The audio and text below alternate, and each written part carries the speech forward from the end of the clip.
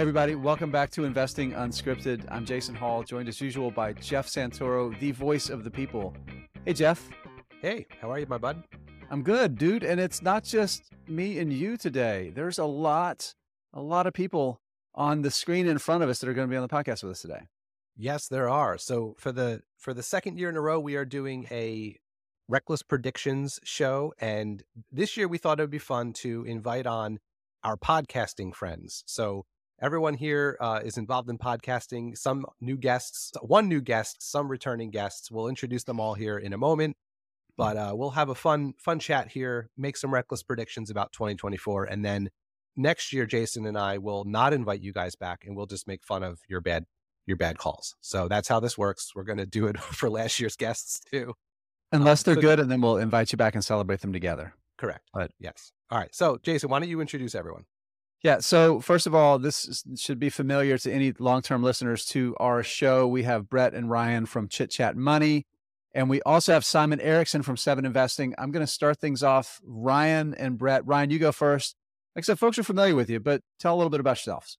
Yeah. Brett and I are the hosts of the Chit Chat Money podcast, which all of you guys have been guests on at some point.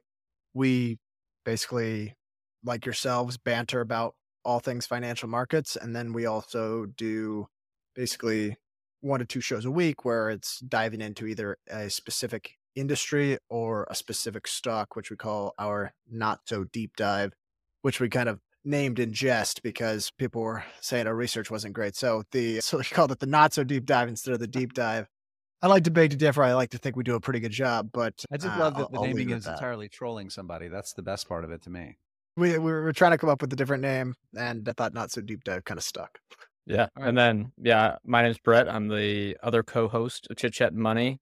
Also do, I guess, writing for the Motley Fool. So if you see some clickbait headlines out there, those could possibly be written by me. But yeah, Ryan, I think summed it up. We do a lot of stock analysis on the show, a lot of research and trying to interview people doing stuff like that. And excited for what we may call the classic year-end show where we do these reckless predictions because everyone always forgets about what we say, but they're still very, very fun to discuss, although I know all my predictions are going to be wrong in about a year from now. Well, that's the fun part when they're wrong. So that is fun. But I think there's like investing toolbox. I'm going to reach in this before you get a chance to share. I just want to say that it's the values in the planning, not in the outcome necessarily. So it's the fun of thinking through these things and then acting in a totally different manner because you're going to be wrong. I think that's really important.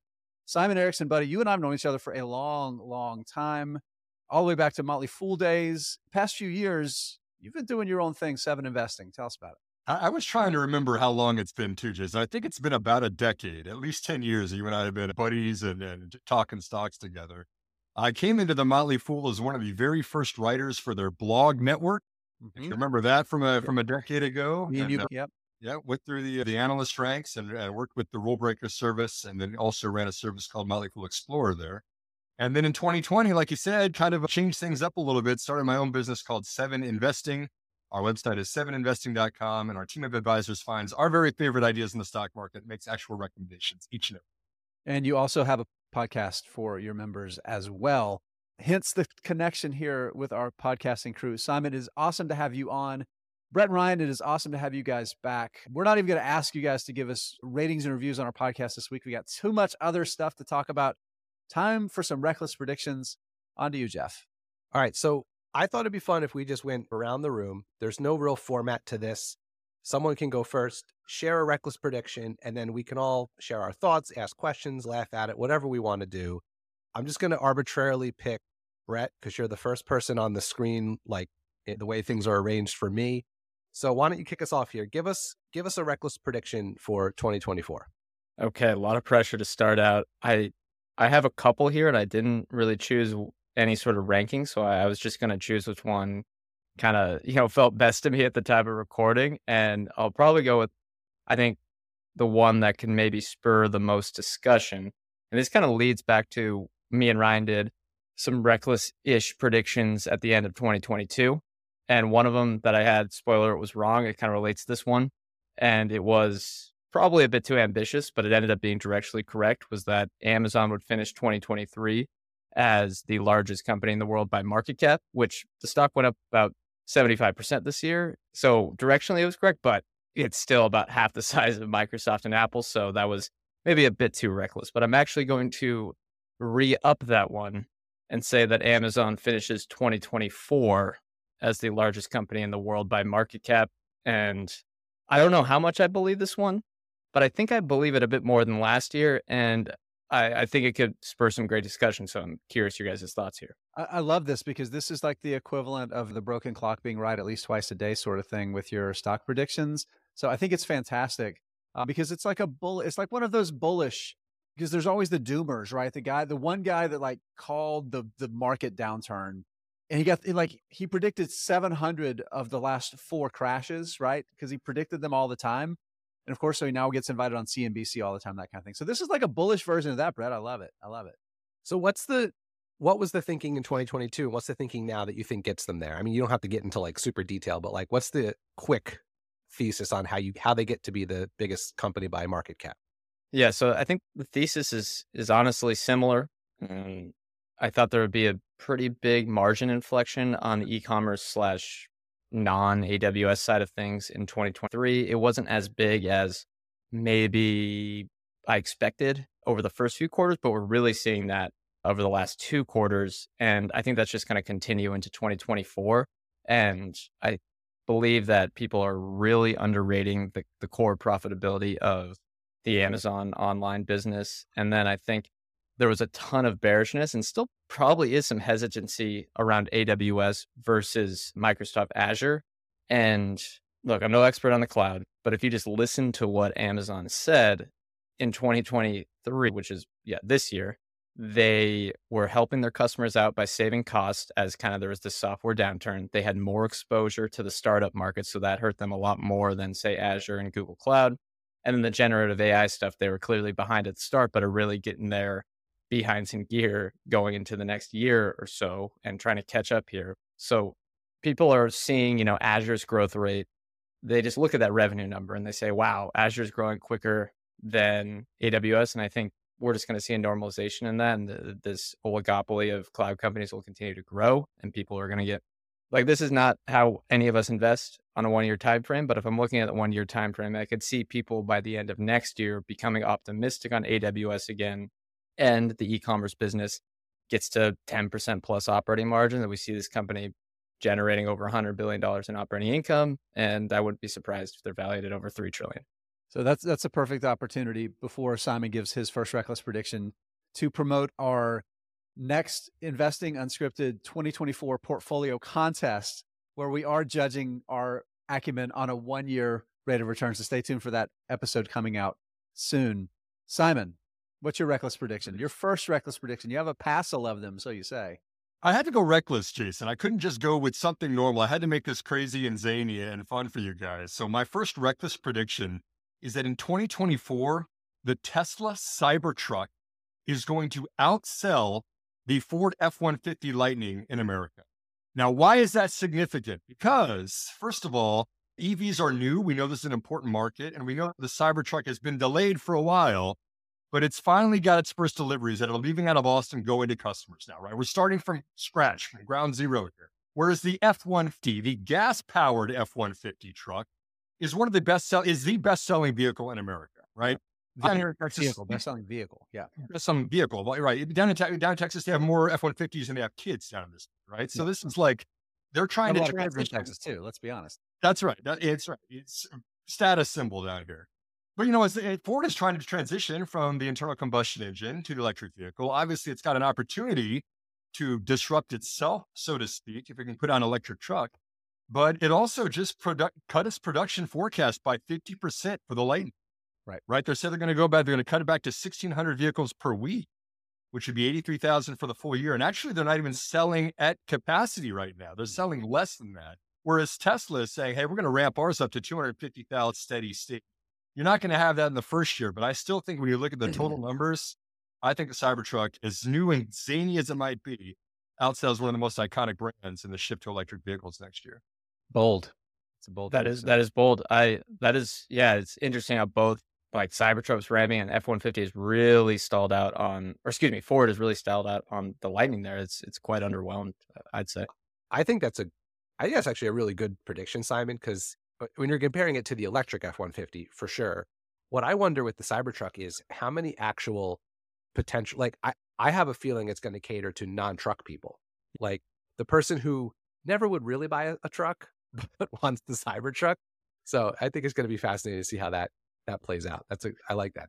Yeah, go ahead, Jason. Sorry. Yeah, no, a couple thoughts on that too. Like so I had paid a deposit for an F-150 Lightning and ended up not getting it because the price changes and accessibility and some stuff like that.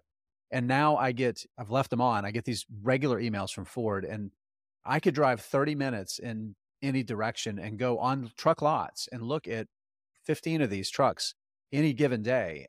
They're out there. They're available to buy. So it's definitely an issue for Ford. That's for sure.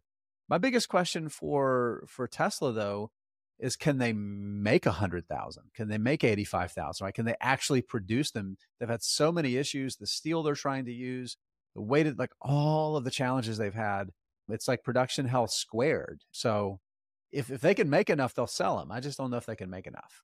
And I think the common mathematical calculation for it is, and this is very technical, Jason, so bear with me, but you take Elon's number that he says and divide it by 2 to what is actually going to be possible. Yeah, divided by 2 plus 3 years, I think. Right, So that's right. Yeah, we're plus at 3 3 years. We're at that part, right? So there we go. He says that he's going to get to 125,000 steady state by the end of next year, and that he's already got 1 million people indicating interest in buying the Cybertruck. Whether or not that's actually true or not, I'm certainly that some of it is true. That could be interesting. All right. No, it's going to be fascinating to watch however it shakes out, because everything with Elon Musk is interesting in some way. All right, let's go to Ryan. You can go next. What's your first reckless prediction? Well, I'll first add to Simon's point there some anecdotal evidence here. I was at the mall Christmas shopping, and they've got one of those Tesla showrooms, where it's got all the cars, but it's like a faux dealership kind of thing. Like you can look at them, but you can't buy whatever. There was a Cybertruck, and I got to say, the demand is certainly there. This line was like out the door, around the corner, for like tons of people just wanted to go and see this thing. So I think I stand with Jason there, which is the demand is there. The production's kind of the question. My reckless predictions, I'm going to provide 3 with 0 data to support them or back them up. First, the Magnificent 7 equal weighted will finish down next year. So 2024, if you take the Magnificent 7, which I think is Microsoft, Apple, Amazon, Google, NVIDIA, Tesla, Meta. Down, total returns will be negative. Housing, the average home price in America will finish down 10% relative to this point. The current price today, down 10%, same time next year.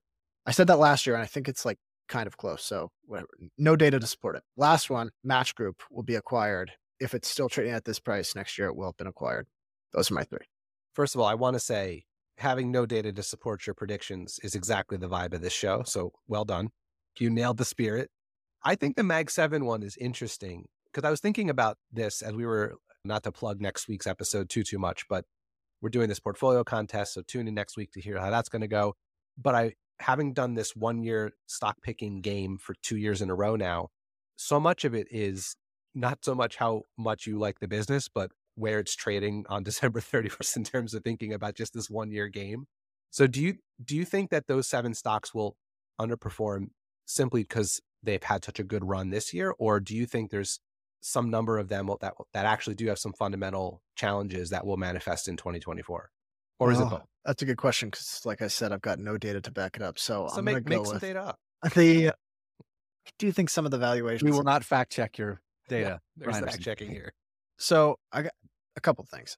I do think Apple there's some headwinds. I think some of the App Store stuff, if anything materializes both between them and Google, whether it's just headlines or potential impact, I think it can affect what people are betting on for the stock, especially related to the search engine deal, the Safari deal. So I think there's some headwinds for both those companies. NVIDIA, like I said, nothing to back it up except for the fact that it's done so well that I think it won't be able to do that again. And then, it's probably got to do mostly with just performance, that some of them have done so well that it seems I'm just betting on a little bit of mean reversion here. But like I said, I would not invest this way at all. my gut tells me it'll finish down, and it won't. The I think the S&P will. I was going to say this. same. I was going to say Go this ahead. combines with mine too. If all these are down, Amazon is up. Those still can be, equal weighted underperformance, but we can combine it. The Amazon will finish the largest company in the world still, right? So here's the question for the whole group then. If, let's say Ryan's correct, okay, and equal weighted, the Mag 7 ends the year down, does the S&P 500 have any chance of staying above water in 2024?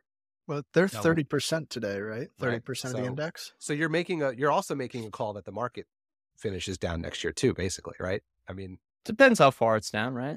If it's yeah, I only guess down if like they're 5, down, if they're only 10%. down like 1% or something, yeah. But- Yeah, but I mean, you've got to see a lot of stocks rip, and expecting those stocks to rip when the most powerful, largest, most profitable, biggest companies in the world are down is a really hard. stupid bet.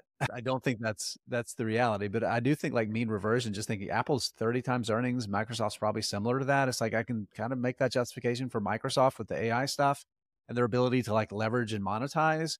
But again, Apple, the headwinds they're facing are material, and Google is the same way. Look at what's happening with Alphabet's they're dealing with $750 million. That's couch cushion money for Alphabet, but it's still like the meaningful impact on their future revenues beyond the costs of some of the litigation they're dealing with monetizing their app store and how that carries over to potential implications for Apple. Those are real things, right? I'm going to throw some numbers out there, Jeff, before I give my prediction, because they're relevant to my prediction, but also to Ryan's and to Brett's. So this is the year-to-date returns. We're recording this on the 19th of December. So year's not over and the market's not quite closed when we're recording this. But the Magnificent Seven stocks are up between 51% and 239% this year. So we have 3 that are up more than 51%, the other 4 that are up at least 80%, and 3 of those 4 are up more than double, and 2 of them are essentially tripled, right? Massive, massive returns. Here's the thing. So that's the beginning of 2022. You go back to the beginning of 2023. You go back to the beginning of 2022, this will blow your mind. If you removed NVIDIA from the Magnificent Seven and it was just the Magnificent Six, in aggregate, they'd be basically down from where they were almost 2 years ago, right? They would be basically down, right? So what you're essentially predicting is that 6 of the most profitable companies in the world over a 3-year period are going to be down.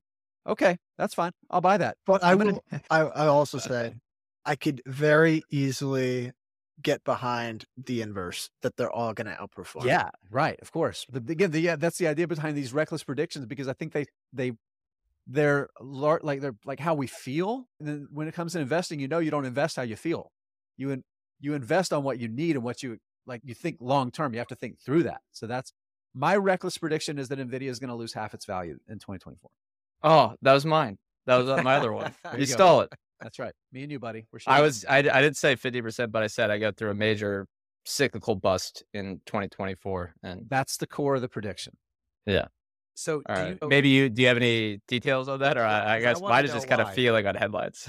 Yeah. So no, I think it's simple. So there's been a lot of really great math to justify this nuts valuation. And it's a nuts valuation that you can justify with the right math. The problem with that math is this is a cyclical business.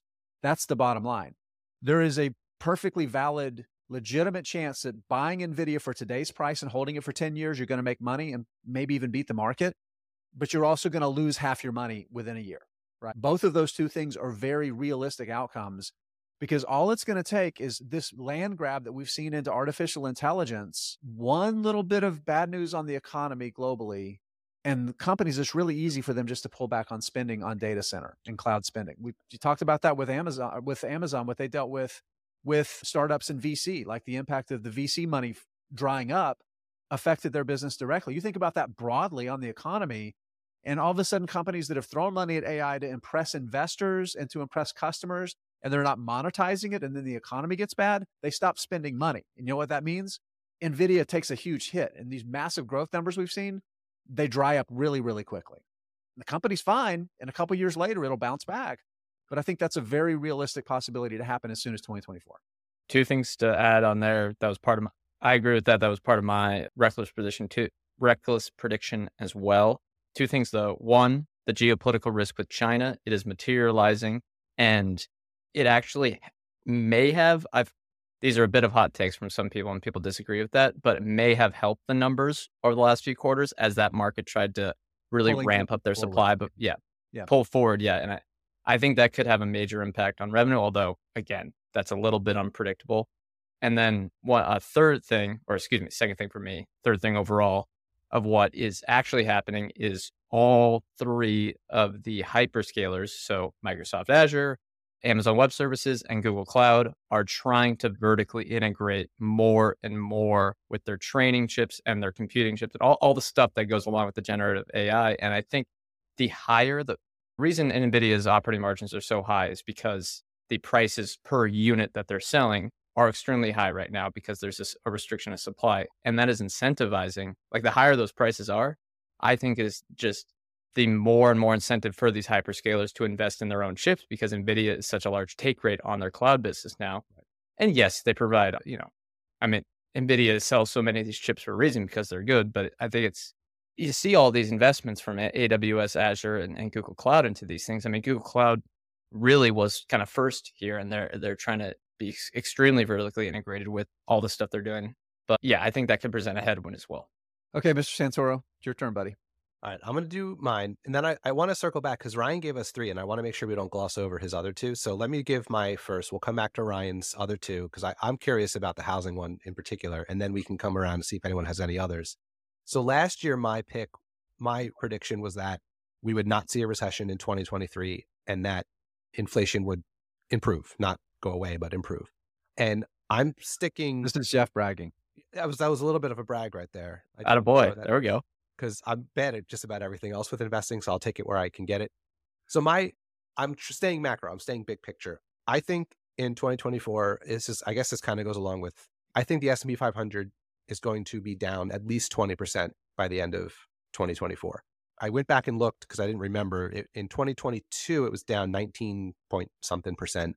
So my basic thesis is that the market will be worse in 2024 than it was in 2022. So I picked 28% as a number.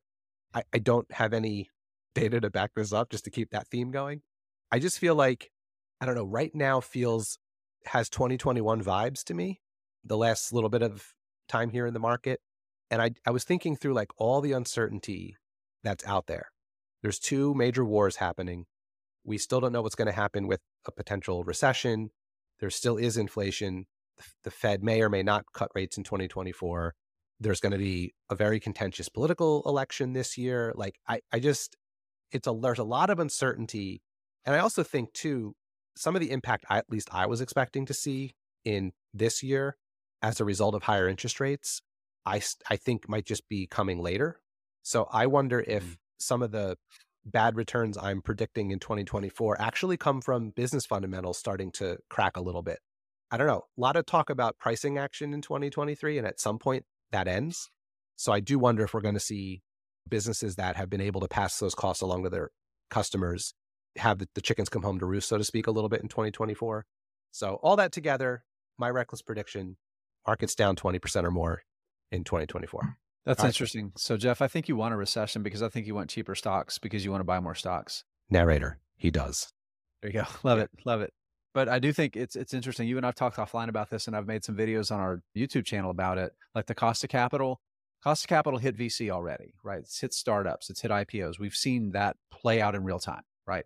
We've seen REITs get smashed because REITs always, like, they front run what's going to happen with private real estate, right? So we've seen that cost of capital has affected real estate. We haven't seen it affect a lot of industrials, utilities, besides like NextEra Energy. We haven't seen it affect a lot of utilities. We haven't seen a lot of like the debt laden companies they're just now starting to have to roll the debt, right? It's just beginning. So Jeff, I agree with you directionally. Like the impact on like real businesses and like their profitability with interest rates, that's a 2024 story. I believe that wholeheartedly. Ryan, we're going to circle back to you on this one, and then we're going to go backwards to Simon. You talked about housing. I feel like this is a little bit of the Jason telling Ryan why he's wrong show, and I don't want to be that way. But thinking about housing, like I love I love what you're thinking here, but I think it's not going to happen because there's no inventory, and because the build rates, they're starting more homes. The builders are starting, like home starts picked up a ton this month, like from last year and month over month. But like building permit rates are still way down. The buyer is healthy. People want to, there's massive pin up demand to buy houses. There's no inventory. So I don't think we're going to see, as long as owners continue to sit on the sidelines, not selling, I don't think we're going to see a further decline in housing prices, which, since I disagree with you, means they'll be down like 12, 13% this year. Yeah, if he disagrees with you, you're right. Your prediction will come true. So Yeah. And I think sometimes I just like, it's just the non-homeowner in me. Like I was going to say, prices will planning come to buy a down for house in sure. 2024? Is that you're plan? trying to manifest it to be so. Yeah. No, so okay. I went through this last year. Brett and I talked about this over and over, and I'm sure the listeners got bored of it. But all the points you made, see that, and I see that there's this massive undersupply. But at percent plus mortgage rates, it requires basically like, what was it, 40 to 50% of the median income earner in the U.S., 40 to 50% of their monthly No, income it's unaffordable. It's not dedicated Yep. to a new mortgage. And so either, I think Michael Burry called it a slow plane crash, because you don't have to, like, see, it's not like a fire sale asset, right? This is something you tend to wait on. But I think as people progressively see their neighbor sell their house at 10% less, suddenly there's going to be that price realization where people are like, okay, my Zestimate is not what my home is worth. My home is worth what people can afford. And the fact is, people simply cannot afford it at 8% mortgages. And either prices stay exactly where they are, which is very possible, and transactions come down, which is what happened this year. Prices came down slightly, but transactions were down like 50 or 60% year over year. So either transactions continue to be slow, or we start to see kind of the average sale price kind of come down a little bit, is the way I'm thinking, or everything stays flat and the median income grows gradually for the next 8 years until that affordability starts to get in the right ballpark where it's been historically. I don't really know what's going to happen. Maybe it is just the non-homeowner in me. Like, yeah, prices should come down because I need to buy one or whatever. But I just have a hard time seeing how it works when you have to spend 50% of your income on a mortgage. And if that is the case, like if that's the new reality, that that housing is that valuable to people, the stock market is going to have a rough time because there isn't enough discretionary income to go to other goods and services. It's called a gift from your boomer parents who have managed to perfectly live through 35 years of positive wealth building tailwinds and tax policy, because they need and lower to do interest that. rates. Yeah. Well, all of the things. Here's my question for the group, right? And it's tied to Ryan's prediction. And this is me being a little bit naive to all this. In the history of selling houses, right, zero or low interest rates is the anomaly, not the norm, right? So I don't think we need to get back to sub 2% mortgage rates for people to start moving again. What I wonder is, it's easy right now for someone to say, I was going to move, but mortgage rates are higher, so I'm not going to. But that person has in their head, I want to move. So the question I have is it 5.5%? Is it 5.25%? Is it 4.75%? Like, there, at some point, mortgage rates will like break the logjam a little bit and still be significantly higher than they were 2 years ago. But people will start to be like, all right, I waited a year and a half, I waited 2 years, whatever. My kids are now older, they need 2 bedrooms, whatever the thing is. And I think we'll see things start to move a little bit more in the market. The undersupply thing is a different story, but I think that'll help a little bit. I don't know what everyone else thinks about that. I like that. And I would also, 10% might be a little dramatic, like a 10% decline. But I think that's kind of what I'm trying to get at, Jeff, is that there's a lot of people who, there's a reason we call this the Reckless Prediction Show, Ryan. You're right on brand. Yeah. it's going to be a slow grind down because there's a lot of people that are willing to wait. I mean, it's a home we're talking about. People aren't like selling it like a stock. So it's, unless we go back to like the iBuying days, we're seeing that now, where I think it's, and you see everyone has their own anecdotal evidence where it's like someone saw their neighbor sell their house for $1 million last year, and they say, well, my house is worth more than their house, but rates are up 8%. they're just not going to sell for a while until they realize that the only bid they're going to get is a certain price. So that's why I think it's going to be like more of a slow, steady grind down unless rates come back down. Yeah, let me add some stuff here. First, I will say, Jason, you said it was reckless prediction. We do this. Me and Ryan do something similar every year, and he always has his predictions, and I go, well, right, how reckless truly is that? But it's okay. This is still a fantastic discussion. And one of mine was actually going to be almost exactly similar to Ryan's, but I had two parts to it. First is that mortgage rates fall to the 5% to 6% range, and we've seen it come from 8% down to 6, I think, and a half percent today from the guy I follow on Twitter. So my prediction is that they come down, but that is the catalyst for, as basically the same prediction as Ryan, of nominal home prices falling by 10% or more in 2024. I think I have a few reasons for that. There's two main ones. One is that lowering of the mortgage rates is going to unlock supply from, say, existing homes, so excluding new homes getting built. And I think that's potentially getting underrated by analysts. I think there could be a lot of people that wanted to sell but have been waiting, and that can unlock a huge flurry of supply hitting the market from existing homes. And then second is the record multifamily complexes under construction, or multifamily units, but in these larger complexes that are going to be, rental places, is under construction in the United States right now. And I think a lot of once that comes online, we could see average rental rates for monthly rental rates come down. That does have a lagging effect on selling prices for houses. It's true. Yeah. So I think the spread of the average mortgage payment versus the rental rate is maybe the widest it's been in a long time.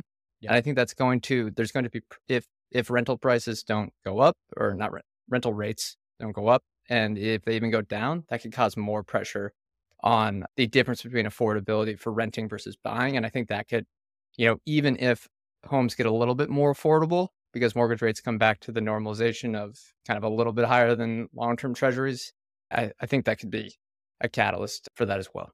Simon, haven't heard from you for quite some time here, buddy. What's your second reckless prediction for us? This is all fascinating.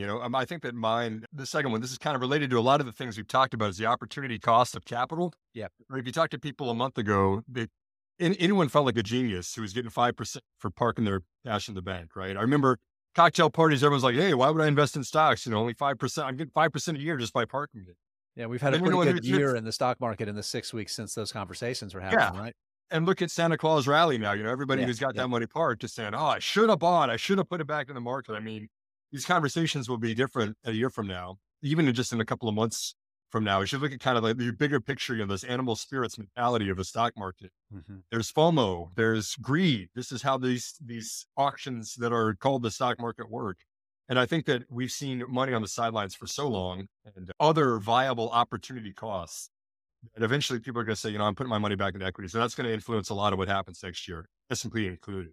To answer your question, though, my second prediction is related to the bifurcation of financial services now. What I mean by that is it feels to me like things we just used to call banking are not what banks are doing anymore, right? It used to be banks would go out there and they'd acquire customers, or, they'd have these relationships with their customers over time, or whatever it might be. And it just seems like banks are just becoming these like highly regulated pools of capital, where you got other companies out there like Upstart that are going out there and originating your loans for you, right? Or you've got companies on social media that do it really well, that are acquiring new customers for very, very low acquisition costs. You've got apps like SoFi who are managing that relationship through this really user-friendly app, whereas your bank app probably sucks, at least compared to the ones that have built in the last couple of years. I feel like banks are just becoming like these highly regulated pools of capital. And so my second prediction is, I think that if you put a basket of 3 stocks in each of these, one that we'll call fintech and one that we'll call banks. The fintech one I'll put SoFi, Upstart, and Affirm Holdings in the fintech basket. And then the bank basket, I'm going to put JP Morgan, Bank of America, and Citigroup. I think the fintech basket outperforms the banking basket by 10 percentage points at least next year. And that probably might be 2025. Spicy take there. Yeah, I'm going to support this one. And I would say that basket, Simon, again, the caveat is the economy doesn't tank close to the end of the year and cause the market to tumble, I'd say that basket goes up 30, 40% this year. I think that's a reasonable it's not reasonable, but it's a perfectly reckless reasonable. And you look at the market caps too, just to add something to this, Jason, I jotted this down. JP Morgan's a $500 billion market cap roughly. Bank of America is still $250 billion. Citigroup, $100 billion. SoFi is $10 billion. Affirm is $15 billion. Upstart is $4 billion. But as you kind of see that shift in share, there's really no reason that you can't see those numbers where they are today be 5, 10x in a couple of years in the future. I don't think that we've even seen the beginnings of how large these fintech companies are going to become. Yeah, interesting. It's weird how everyone has one overlapping with mine, because the other one I had is that the financial sector overall is going to be the best performing sector in 2024, which the last couple of weeks has made that a little bit tougher. But I still think that the overall sector is going to do quite well. Maybe not the big banks who are a little bit more advantaged in 2023, but I think there's a lot of smaller traditional financials, whether more newer age or even the older ones, there's a lot of opportunity here for the headwinds to go away and the good businesses to start doing, showing their feathers again in 2024. I like that. It's interesting to think about that sector doing well in 2020. I haven't looked at it so I could be completely wrong. You guys can tell me if you know more than I do on this, but I do wonder. We all do, Jeff. We all do. Thanks, Jason. I set you up on a tee for that one. I do wonder if there's still some hangover from everything that went on in March, just in investors' minds generally. Oh, banks scary, banks bad. Sometimes that stuff just is in the zeitgeist and it impacts things. All right, I have a silly one, and it's my last reckless prediction, and I'll share it here as I just want to make sure we stay on time. All right, so news this week that U.S. Steel is agreed to be acquired by Nippon Steel, the Japanese steel company, right? Yeah. So U.S. Steel's ticker symbol is X. So if this deal goes through, they will no longer trade under ticker symbol X. So Elon Musk will use this as an opportunity to IPO Twitter just so he can have ticker. But then when it goes public, he will no longer be the CEO. Or I know he's not now, but someone else, and they'll just change the name back to Twitter. So that's my reckless prediction, that this will be the reason that Elon IPOs Twitter, now X, just to get the ticker, but then ultimately someone will change the ticker. So I need to read the SEC filings for the terms, like whatever terms of the deal. Once the deal closes, assuming regulators let it pass, I need to read the terms to find out how much Elon Musk has given to Nippon Steel. It's about a $7 billion premium. So I'm guessing he'll probably throw a couple billy goats in there. Yeah. At this point, subsidizing the acquisition. In for a penny, in for a pound. Yeah. I think that's just goofy enough to work, Santoro. I have a question. Yeah. Because you say that, and I think this is the perfect opportunity for some revenue-less SPAC to go out there and get the ticker X and resell it to Elon. Is there such thing as ticker pirates, the way they've got URL pirates? Yeah, that happened with Meta. The META one. I think Facebook, now Meta, bought it from someone. Was it NYSE or was it NASDAQ? Which one were they listed on, U.S. Steel, before? Do you remember? I think it's New York Stock Exchange. Yeah, U.S. Steel. I can check right now. Yeah, they're on the New York Stock Exchange. They need to do an auction for that one. Highest bidder wins. Let's crowdfund the money. Come on. That's right. We can do this. I think we could probably scrape together, enough. All right. So we might have to ask one or two more of our podcast friends to get involved. Before we jump, so we're going to do a lightning round in a minute or two. But before we do, does anyone else have any other reckless predictions they brought to the table that they want to make sure they get off their chest? Yeah, I'm going to predict that Jeff Santoro's portfolio returns, his actual portfolio returns, percentage basis, are superior to mine this year. What? Why would you predict that? Because it's a reckless prediction that's not going to happen. That's why.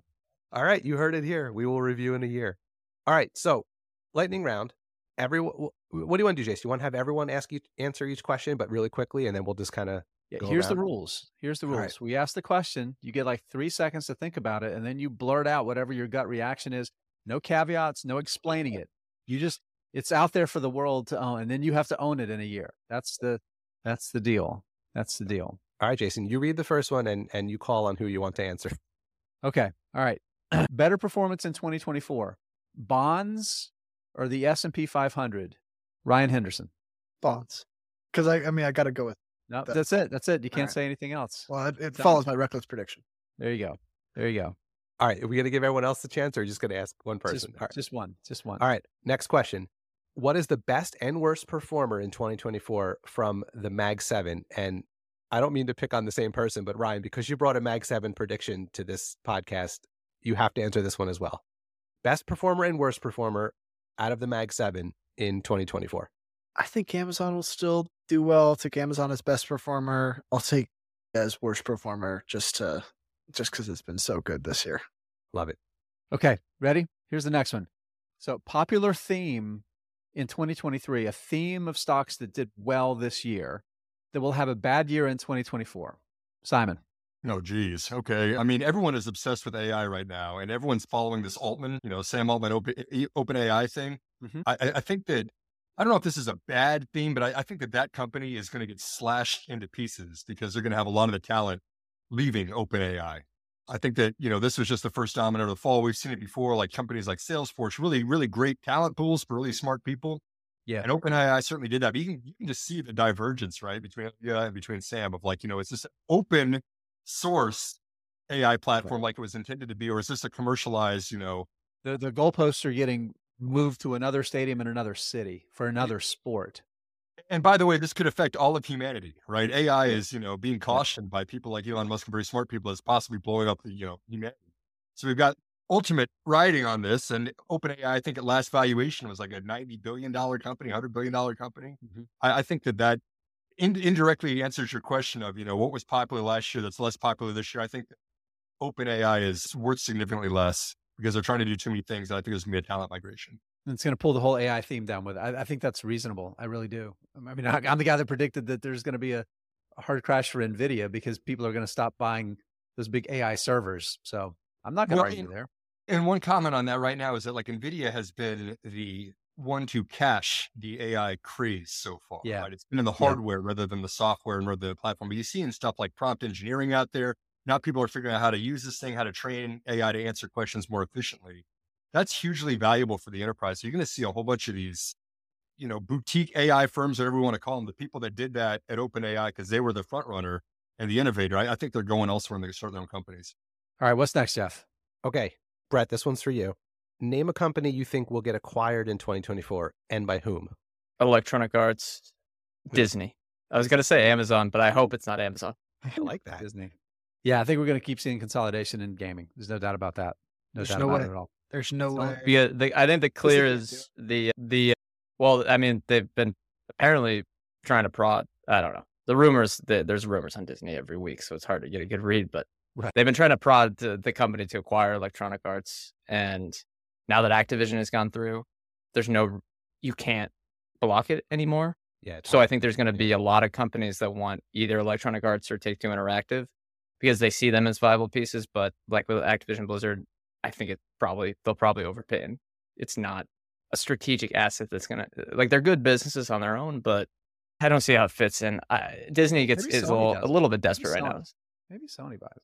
Sony could, yeah. Maybe Yeah, Sony. that's a good point. All right, let's do two more, Jason, then we'll wrap. Okay. All right. So let's see here. Two more. Oh boy. I'm going to skip that one because I already did that one. All right. This is fun. I want to put Simon back on the spot for this one. Will there be a recession in 2024? Yeah, I think so. Okay. We're done. That's it. That's all I can say. All right. So here's what we'll do. What qualifies as a recession again? What is it? The rule is kind of the goalpost. From my answer was declining. Like two quarters of economic. 2 quarters, right? Yeah. Right. Yep. Right. We have Two. Yeah. 2 quarters. Jeff, what's yours? All right, here's the last one, and it's totally personal. So in our 2023 portfolio contest, Jason and I picked an unportfolio stocks that we thought would do poorly. And my 2 picks actually almost outperformed the entire portfolio. So everyone gets to answer. He did it this wrong, one. is what he said. I did it wrong. Yeah. In 2024, who will have a worst year in terms of returns, Meta or Tesla? Everyone gets to answer. Brett, you go first. Ooh, I mean, both are up so much. Okay, sorry. I got a Tesla. I think short term they have more headwinds. All right, Ryan. I would typically say Tesla, but there was rumors today that Mark Zuckerberg is building a 100-foot bunker in Hawaii, and I think that's to protect him from shareholders after he raises CapEx on Facebook Reality Labs. So, or what? Not Facebook Reality I know Labs. what you So, mean, yeah. Meta, the All right. CapEx is going to shoot up again. Simon, Meta or Tesla, worst? Well, my first question is who wins the cage match, Mark or Elon? We didn't get that. We're supposed to go to the Coliseum and there was supposed to be this big thing, right?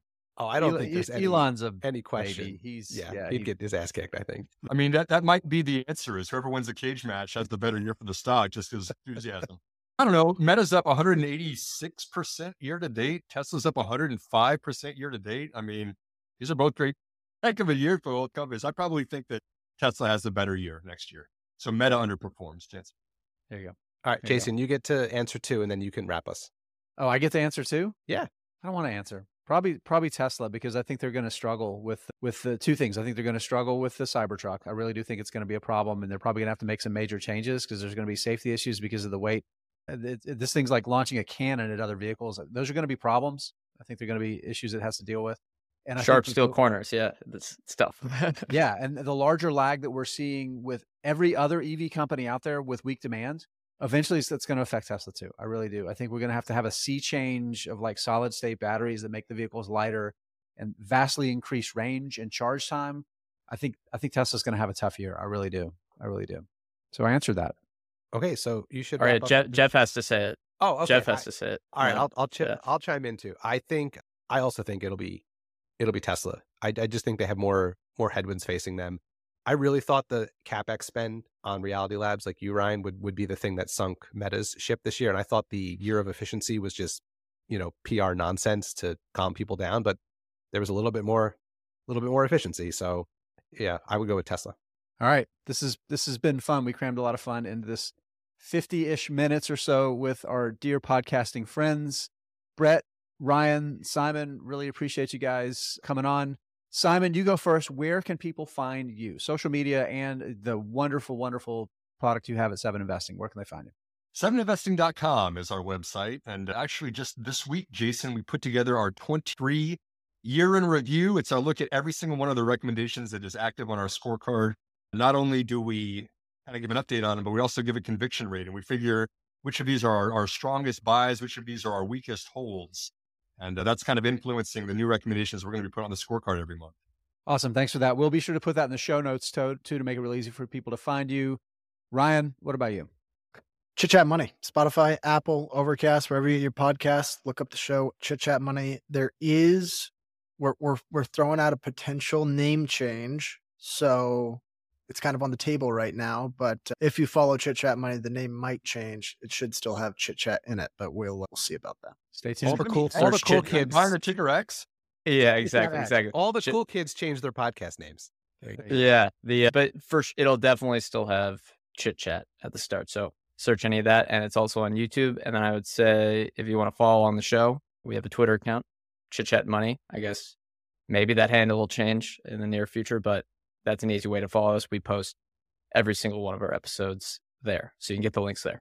That's awesome. I'm going to suggest that you don't change it to Chit Chat X because I don't think that that's going to be the target. Yeah, no. Yeah. Okay. So guys, again, thank you so much for this.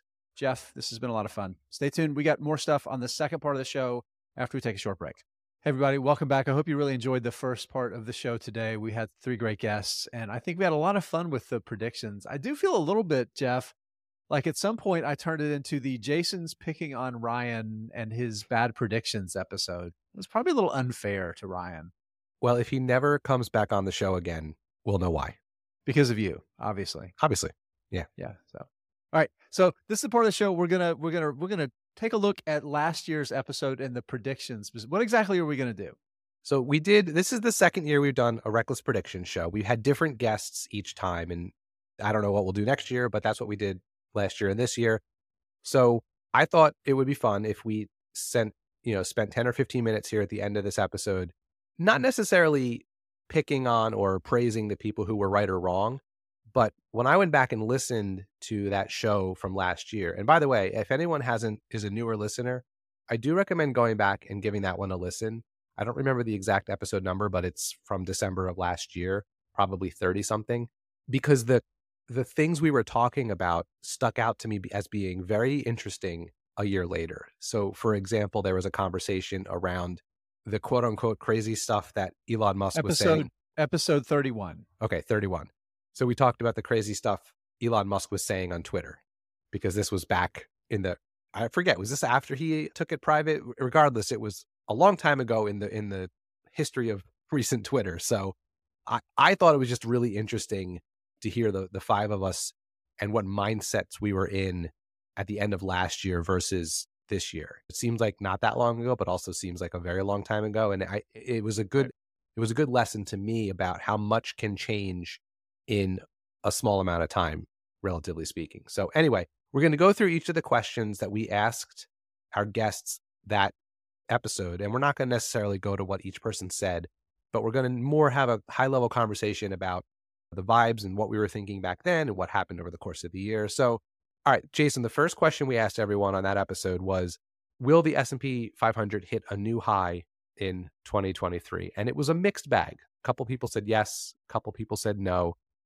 I'm curious, you were one of the people that said no, but you also said that the largest companies in the S&P 500 would have to go up in order for the S&P 500 to hit a new high.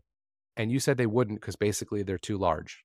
Yeah, and I was excessively wrong. You guys should remember from the first part of the show where I pulled up the Magnificent Seven, which are the largest seven, and they're all up at least 50% this year, right? And the thing is, like, this is the thing that confounded me a little bit, is my thought at the beginning of the year, and you got to remember the beginning of last year, so almost 2 years ago now, they were all down a ton.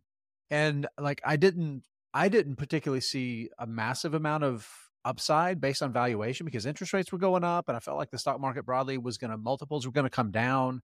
And what have we seen? Like, Apple hasn't really grown its earnings, but it's trades for 30 times earnings now, right? So multiples have increased across the board. And so there's something insolvent, something insane, irrational, right? I mean, well, I do think it's interesting. I feel like the people who thought the way you did were kind of right in the sense that it does seem like it was multiple expansion for a lot of these businesses more than it was actual, revenue grew. It wasn't earnings growth. Correct. Right. Right. So I think it's more about how the market has been, what the sentiment has been this year versus the business fundamentals. So I think you were thinking business fundamentals when you answered that question. So yeah, very, very much so. And the market, we know the market is vibes drive. You wrote about this in our newsletter not too long ago that, vibes and sentiment drives price, right?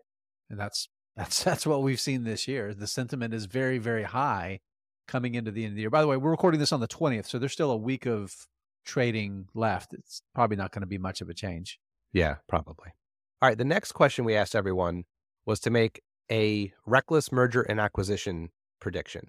These were interesting. So Deidre Woolard, who was one of our guests. She's a Motley Fool contributor. If anyone listens to the Motley Fool Money podcast, you hear Deidre several times a week. She predicted that someone would buy Kohl's, and she thought it might be Amazon. And that was an interesting one, and it made sense, but that has not happened. I don't think Kohl's has been acquired by anyone over the course of this year. No, but my God, I'm pretty sure they've been trying to, right? Yeah. That's one that may actually still end up being right, just not during the calendar year of 2023. So we'll have to wait and see on that one. But I thought that was a pretty good guess / prediction on Deidre's part. Travis Hoyam, another guest from last year on the podcast. Before you say that, real quick, the interesting thing about that prediction too is that there was a lot of talk about Amazon getting more into brick and mortar retail and like last mile for like pickups and stuff. True, that was part of the idea. That nothing's changed there either. Well, and just really quickly on Amazon, I feel like we were all in a very different headspace with Amazon as a company a year ago too. They were still operating income negative with the e-commerce side of the business and still trying to, I hate the word right size, but basically right size the business coming out of the massive doubling of their distribution footprint over the previous 2 years. So they were still working out. I will posit, Jeff, that Amazon had a better year of efficiency than Meta. Oh, for sure. Yeah, no, I agree with that. But just, I mean, it's funny what a difference a year makes. Yeah, we were all wondering and hoping that they'd turn the corner a year ago, and it turns out that they have in a lot of ways. Okay, Travis Hoyam, another guest on the podcast this past year. You can check out his work at Asymmetric Investing. His prediction was that the Activision Blizzard deal the acquisition of them by Microsoft would not go through. So that was wrong. But I don't think it was a wild guess back then because it was pretty dicey up until kind of the end. I mean, there was some. It was like if you looked at Activision's stock price, the market clearly didn't expect it to happen. And then broadly across the entire industry, like the second part of his prediction that the deal was going to fall through and Amazon's or that Activision stock price would collapse even more, directionally it made sense because across the industry, everybody was trading for a lot less. All of the big gaming studios were trading for a lot less. So, and since then, of course, that deal went through and everybody's prices have continued to move higher because everybody's expecting more consolidation to happen. And honestly, in the current regulatory environment, I think betting against mergers and acquisitions is going to be a winning bet more times than not. Yeah. So not a bad pick, even if it didn't turn out to be correct. Yeah, but it's fun to be able to make fun of Travis. Oh, absolutely. And I'm pretty sure he'll never hear this. So we'll continue to make fun of him throughout this show. I'm going to take a video, like a clip of this, and I'm going to text it to him. Okay, another guest from last year's show, Tyler Crow, who we just had on a few weeks ago, is the very smart mind behind Misfit Alpha newsletter, which finds undercovered and misunderstood stocks. His prediction for merger and acquisition was that some of these newer, smaller startup electric vehicle companies would be acquired by some legacy autos. And I don't believe that has happened either, unless I missed one along the way. It has been 100% incorrect so far. But I remember that at the time thinking that was a very plausible. I was even saying I think the example I gave on that podcast was, I think I used Rivian and one of them GM or something as an example. Like, do you see them pick up one of these smaller startups and just let it live as it is under the umbrella, not necessarily turn it into the legacy autos vehicles? That was my prediction on top of his prediction, and none of that has happened. Well, the thing that's happened there, Jeff, is the auto industry broadly, like EV sales have really slowed. It's still growing, but demand has slowed enormously. Like the pace of growth has fallen off. And now you have the Rivians of the world, the Lucids of the world that are really struggling to get uptake.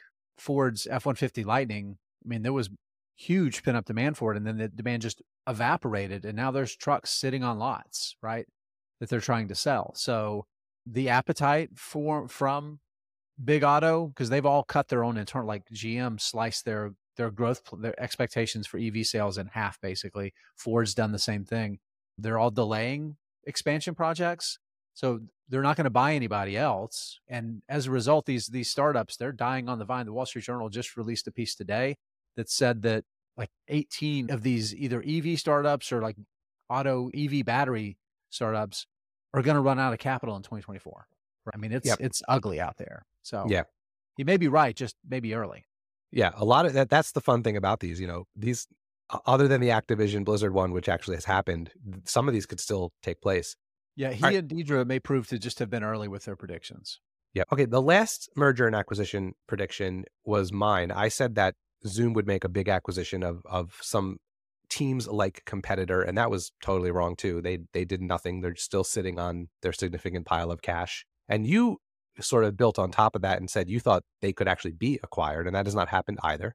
So both of those are still things that I guess technically could happen in the future. The next two questions we asked everyone, I don't think we should spend a lot of time on them because I don't want this to run super long, but we asked everyone's favorite stock for the year and stock they'd bet against, and I'll just read through them real quick. Favorite stocks, Travis chose Wynn Resorts.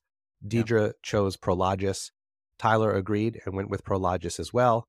I chose Airbnb and you chose STEM. Woof. So people who are listening can look at those year-to-date performances and make their own judgments about how right we were to pick these as favorites. Foreshadowing, STEM may come up again in our 2024 portfolio contest that we're going to launch in another couple weeks. Ooh. Just saying. Tune in. Stocks we'd bet against. Travis chose Tesla.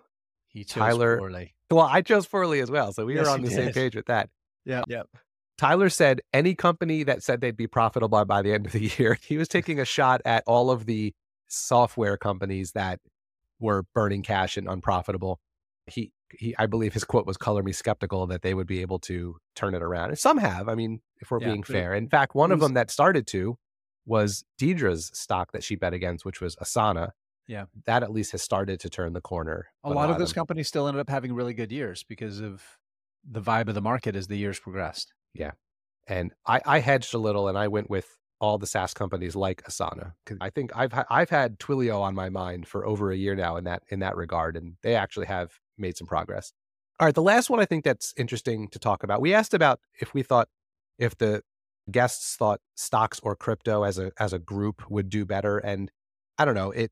Crypto has been such a weird. It was a hard question, I think, for people to answer, because there's the big stable, quote unquote stable crypto things like Bitcoin and Ethereum and Solana, and then there's 700,000 shitcoins. So it's sort of hard to lump crypto into a big bucket. But Deidre thought Bitcoin could come back a little bit. You thought that crypto could have a good year. I felt like crypto would do better than people think, but maybe not have a great year. And up until very recently, maybe the last couple months, crypto kind of did nothing all year, and all of a sudden it's just been on a run. Which is funny how people used to think it was a hedge against the market, and it has not been that. At least in my time watching it, it's been exactly correlated with the market. The market's been on a run. Through this recording, the S&P's up a ton. It's up like 26% this year. Is that right? It's 20 something. Yeah, I don't know. Yeah, it's really, really good. The NASDAQ 100's up 55%. That's remarkable, right? Mm-hmm. It's up 81%. Bitcoin's up 154%, and Solana 600%. Bonkers. Been a good year for crypto. This is the one I got right. All right, here's the last one. We asked everyone at the end for their own individualized reckless prediction. We called them the bespoke reckless predictions. Tyler predicted that inflation and interest rates would stay elevated, hitting 500. I said that I thought there would be no recession in 2023, and that inflation would be lower, trending down, not gone, but that the Fed would continue to raise interest rates. And I was mostly right on that. You and Tyler were both basically right. Yeah. I think I think the difference between the two of us is I think he thought inflation would stay a little higher than it did. It is elevated, but like his vibe was like 4%, not close to 3%. Travis predicted Tesla would lose money in 2023. They made $11 billion for those scoring at home. Let's be nice. With a quarter left. It was only $11 billion. That's true. They could lose $12 billion in Q4, and then he'd be right. So we won't know till after the year is over. Love you, Travis. And Deidre predicted that iBuying is over, and that someone would buy Opendoor. I don't believe that has happened. Well, iBuying, I don't know how successful it's been. iBuying is done. But over. No one has bought Opendoor. And the last one, you predicted that tech stocks would underperform the market. Narrator, he was wrong. So again, I mean, it is fun to tease our friends about what they were wrong about, but I really just think it's interesting how different our heads are and where the different space that our heads are in a year later. And for me, it's been interesting too, because having only really paid attention to the stock market and macroeconomic things in the last 4 years, this 1 year has been like 25% of that history for me. So it's been a year of learning for me. So I think that was fun just personally to listen back on. So that's it. That was the recap of the 2023 Reckless Prediction Show. I'm hoping we do this every year, kind of look back and then also make new predictions. And between the earlier part of this episode and this second part, I hope everyone found this entertaining. Yeah, I encourage people to read our newsletter this week. I wrote some thoughts I have about predictions. I think it's really useful. Just like one thing I want to throw out there to encourage people to look at it. Predictions are almost useless, right? And I think like the predictions we make and like the predictions that we favor are more like Rorschach tests than anything. Like the value in predictions is what they tell you about yourself. So check out our newsletter. You can find it at investingunscripted.com. It's a good little bonus thing to have along with the podcast. Jeff, I think we did it. We did it. All right, everybody. This was fun. Jeff and I love to make predictions. We love to have people come on and share their predictions about these hard, complicating investing, finance topics. But you make your own predictions. So when you screw up, you can't blame us. You can do it. You can screw up on your own. I believe in you. All right, Jeff. See you next time. See you next time.